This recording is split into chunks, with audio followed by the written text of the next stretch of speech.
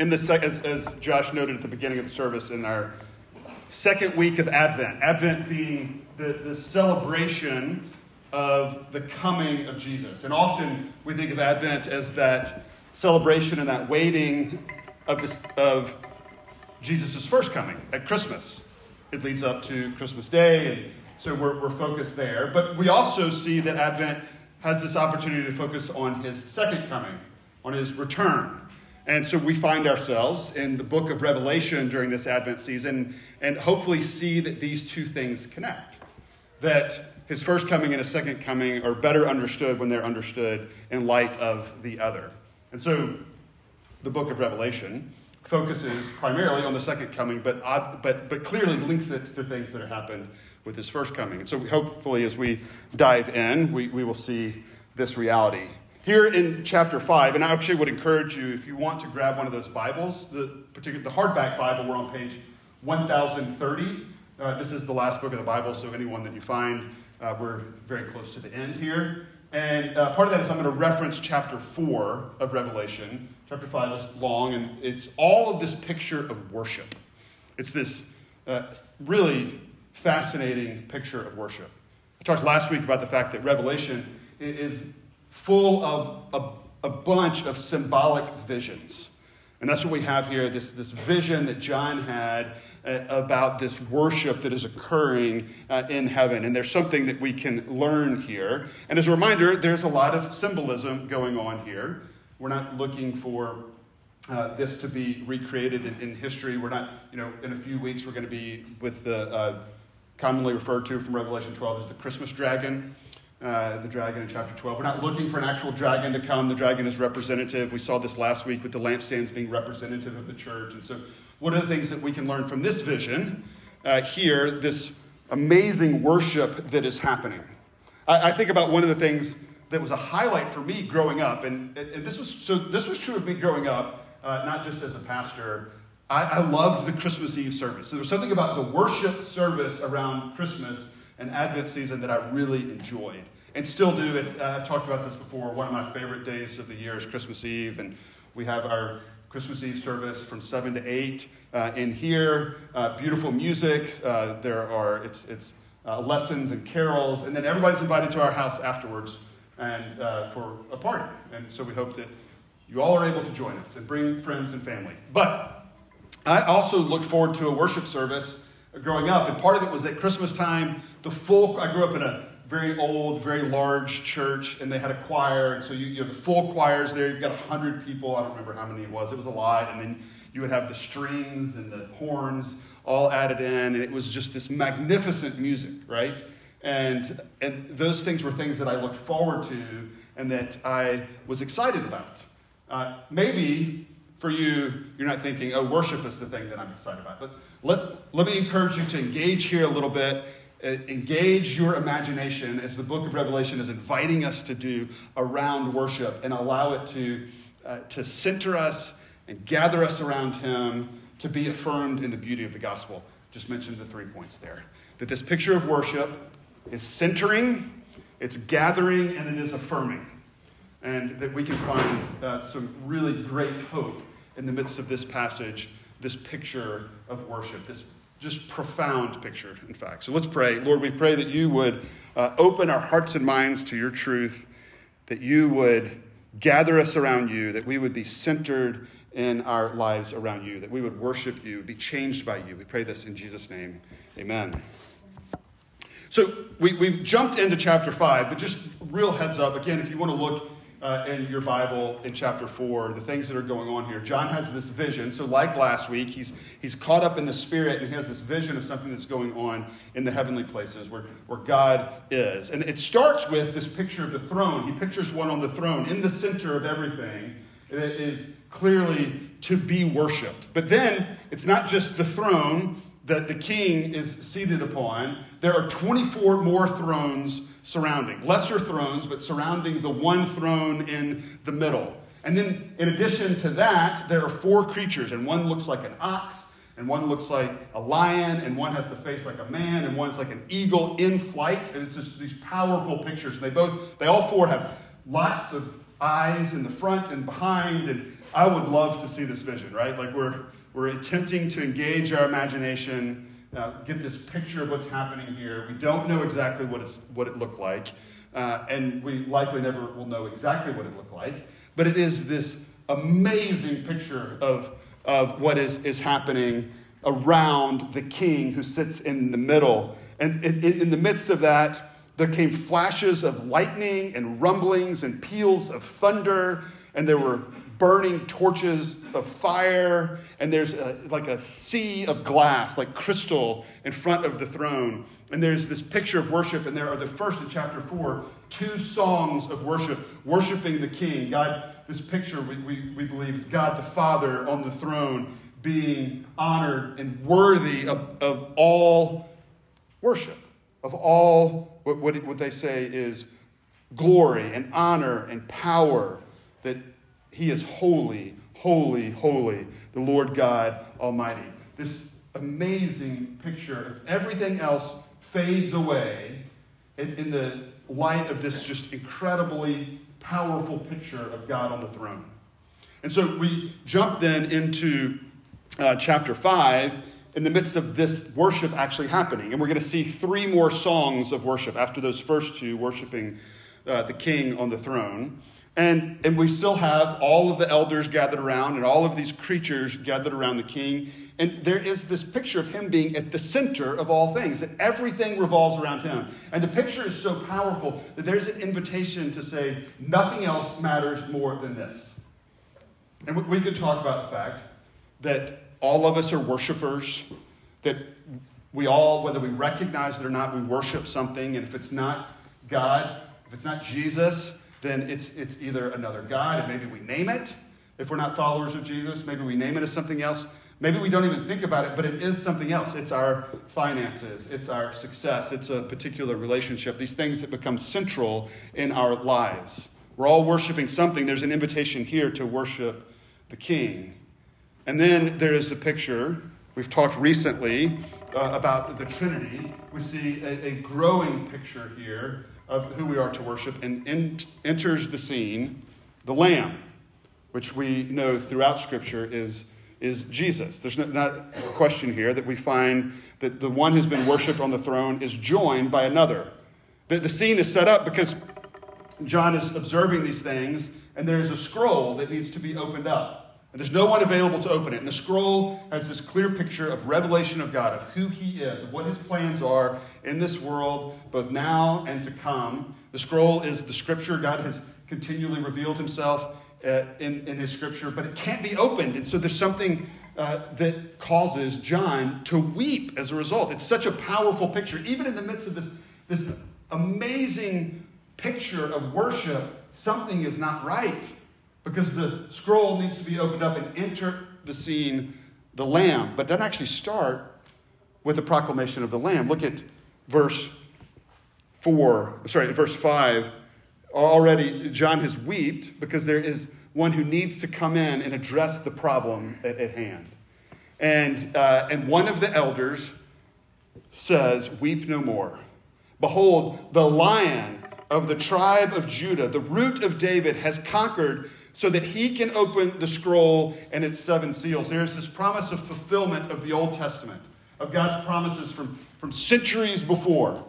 That there is be one to come, this promise of this Messiah, the one who is the Lion of the tribe of Judah, the Root of David. There is this is a part of a bigger story, we remember. The whole Bible is one big story: creation, fall, redemption, glorification. Here we are in this picture of glorification, and this is all the things that were promised before are being fulfilled in this Lion of Judah from the Root of David. And he has conquered. Real quick note on this idea of conquering. We did skip over chapter 2 and 3. We're just taking glimpses here of Revelation.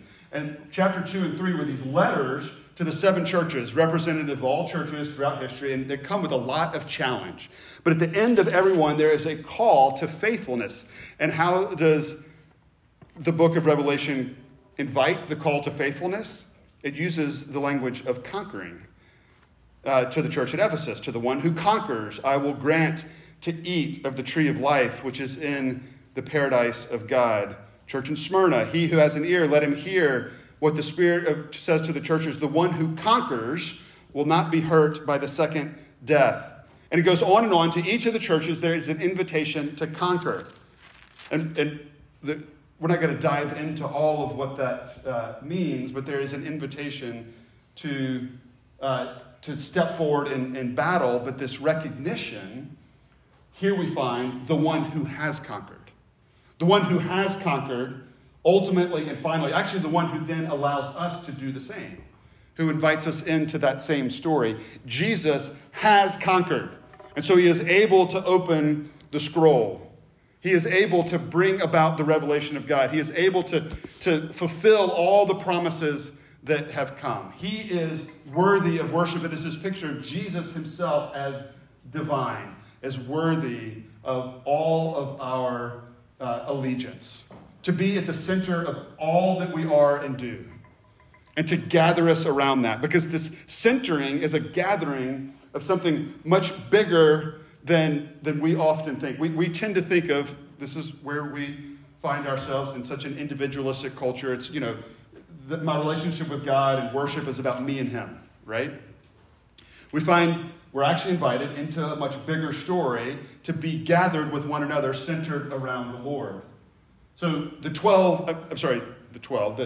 24 thrones, theologians agree that what's at play here is the picture of the 12 tribes of Israel, so the old part of the story, and the 12 apostles, the new part of the story.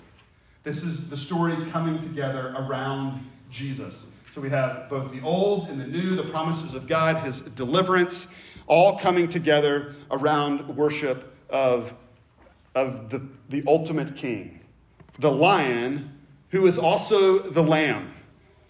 And that's a little bit of a twist, right? So this is the link to the first coming of Jesus.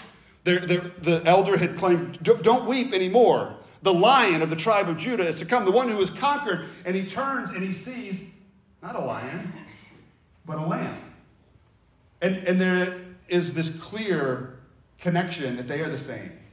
The lamb comes with the power of the lion, but he also comes with the sacrificial humility of Jesus in his first coming. As we come upon Christmas, as we think about Jesus as a baby in Bethlehem, we think about that humility. We think about the vulnerability.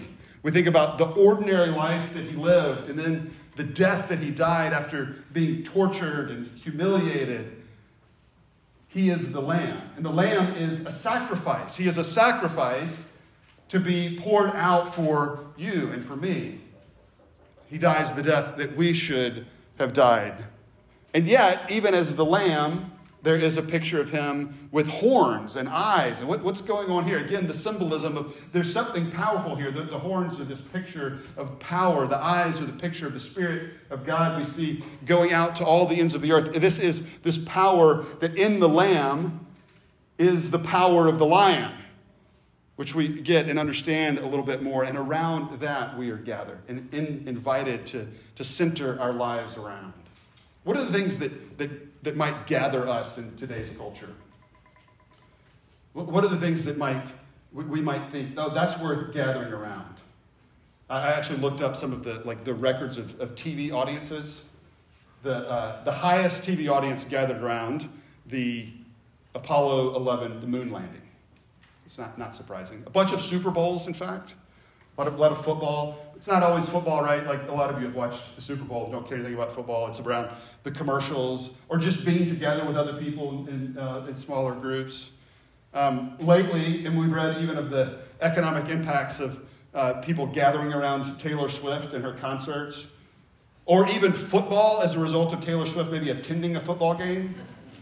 It's a little crazy, actually. And actually, maybe even a little bit of a warning to us to think about what's the message there, and is it helpful that that she becomes what might call an idol? The question though is what does gather us? There's something beautiful about the fact we pray for other churches every week. We're connected here this morning. We have KJ and Jolte and Leon and Felix with us. This reminder that we're connected to the global church.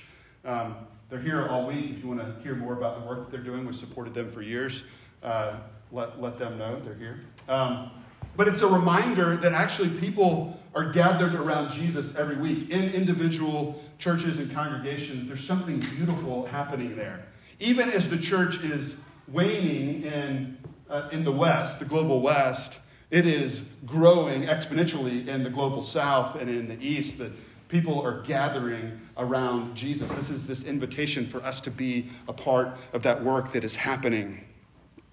And in the midst of that is this worship that is hard to imagine. The singing of giving glory to the Lamb, to Jesus. Worthy are you to take the scroll and to open its seals, for you were slain, and by your blood you ransomed people for God from every tribe and language and people and nation, the gathering people from all around the world because of the sacrifice that he has made. He is worthy of worship. And so we see, first of all, this picture in this song of the elders and the creatures, these four creatures representing creation, giving glory and worship to him. But then it grows. It grows beyond that to not only the elders and the creatures. Then we see in verse 11, then I looked and I heard around the throne the living creatures and the elders, the voice of many angels, numbering myriads and myriads and thousands upon thousands. Myriads and myriads, it actually most likely contains a connotation of like millions upon millions and thousands upon thousands, which doesn't logistically or logically make sense, but it's this grand picture. This is bigger than you can imagine, right? This gathering around in worship. But then it takes it a step farther.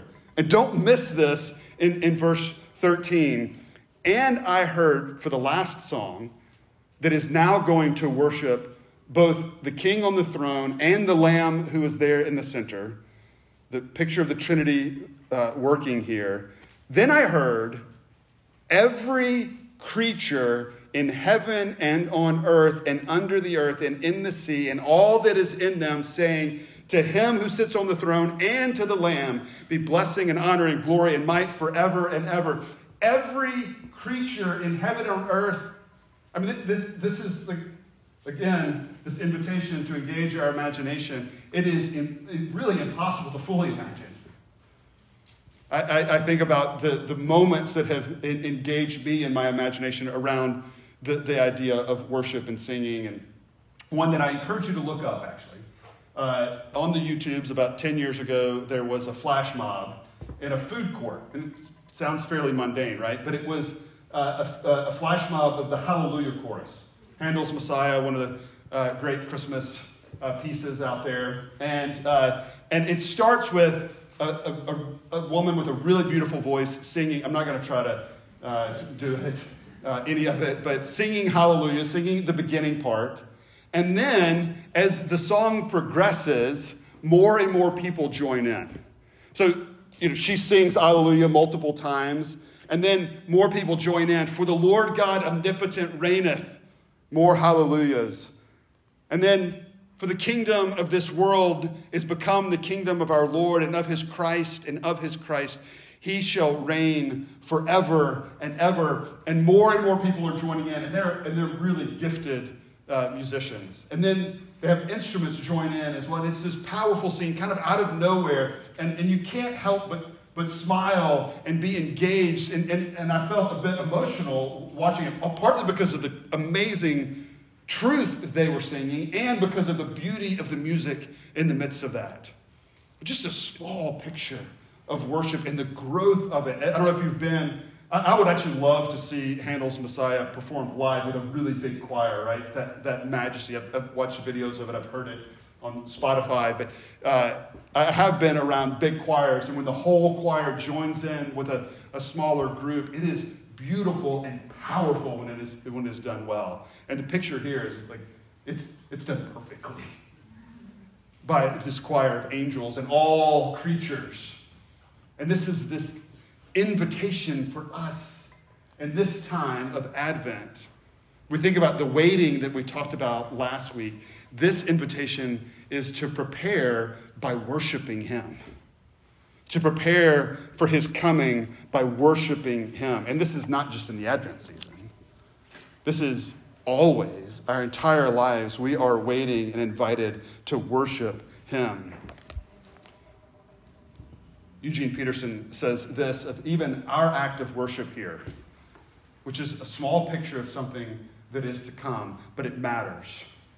He says, the act of worship rehearses in the present the end that lies ahead, this that is to come. Heaven is introduced into the present. St. John's vision shows his congregation that what they are presently doing in worship corresponds to what presently takes place in the very heart of things, heaven. Every Sunday when we gather, we are joining in with the worship that is now happening in heaven. We're joining in with those who are worshiping around the world. It is a picture of centering everything that we are and everything that we do around the one thing that deserves that centering. Jesus, the Lion, the Lamb. And as we're centered, we're gathered. We're gathered around the God who reveals himself. The God who engages us. We think about the incarnation and the beauty of the incarnation. It is him revealing himself as the second person of the Trinity, God the Son. Jesus Christ humbly walking on this earth. And that is a significant part of who he is as a revealer of his very character and his nature. God created us and he didn't just leave us. He revealed himself. This is an incredible blessing that we experience. And here we see Jesus playing that role of opening the scroll, the scripture, God's plan for what would be. And the need for it is so evident to John that even in the midst of this majestic scene, he weeps that there might not be someone who could open the scroll, who could reveal God's plans and his majesty and his gospel. Paul talks about the mystery of God being revealed in Ephesians 3. The mystery of God being revealed in Jesus. And here's this mystery that Jesus is the Word. He reveals the Word, and he is the Word. In the beginning was the Word, and the Word was with God. And then skip down John 1. That was John 1:1, John 1:14. And the Word became flesh and dwelt among us. That is the first advent. God is this God who is clear about who he is. It's not the man behind the curtain. It's not the Wizard of Oz who's behind the curtain making himself look big, but actually is just this guy back there. No, it is God saying, this is who I am and this is how I operate in the world. And this is what I want for you. Your flourishing and your goodness. Yes, is there mystery in the midst of that? Is there mystery in even the way that he reveals himself? Absolutely. But it is him showing himself to us, wanting relationship with us as his people. And the Lamb steps into this and he reveals himself. And this is what he continually does. This is what Jesus continually does throughout his life. He is worshipped because he is the one able to open the scroll.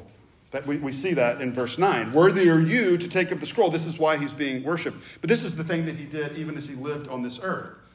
So Luke chapter 4, he says of Isaiah, this prophecy, this word of God, this revelation of God that came many years before. He says, today the scripture is fulfilled in your hearing. And he meant that he was the fulfillment of it. Became even clearer in Luke 24 as he walks with the disciples on the road to Emmaus. And he says, he opens up the Old Testament, the scroll, the scriptures, the revelation of God. And he says, it's all about me. It all points to me. He's the one at the center. He's revealing that reality. And then it goes on, even after his ascension, we see the proclamation of who Jesus is as the Word continuing to happen, as the fulfillment of the Old Testament. So Philip meets the Ethiopian eunuch. And he's reading from Isaiah, and he's like, what's going on here? And he reveals that it is God speaking. We have a God who speaks. We have a God who reveals himself to us. And that is not something to take lightly. So that we can have this relationship with him. This is the thing that we celebrate in the incarnation, that he wants that revelation with us. That's why he reveals himself. And so we would take joy in his revelation of himself. We would celebrate it. We think of the longest chapter in the Bible, Psalm 119. 150 verses. It's an acrostic for the Hebrew alphabet. And it is easily described as a love poem that David has to his Lord, who has revealed himself in his word, and even to the word itself, because it is beautiful. And it is a blessing for us. And so we center our worship service on the word. We center it on himself revealed in his scripture, that we might rejoice in the way that he has made himself available to us. And there is, again, we're invited into, even take Psalm 119, take Revelation 4 and 5 here. There is an invitation to do the work of engaging our imagination. I think about one of the things that I love, say this often about our church, is engagement with the arts and the way that art engages our imagination to draw us in. And I encourage you, if you haven't already read the artist explanations that come with our liturgical art, do that. Allow it to engage your imagination. We constantly need that because we're surrounded by the brokenness of this world, and we get caught there, and we often fail to do the work of engaging our imagination to see what God has promised and what he offers. And this, in Revelation 4 and 5, is this amazing picture to engage our imagination about who he is and what he's done for us. So that as he centers us upon him, and worship centers us upon him, and as it reveals himself to us, that it is ultimately affirming for us. He does this for our good. We see the amen at the very end. The four living creatures said, amen, and the elders fell down and worshiped. It's a continuing part of this. They're affirming this. And it's not just, it's true. There's something more powerful and bigger here. And there's an amen and a celebration and an affirmation of the fact that this is for our good.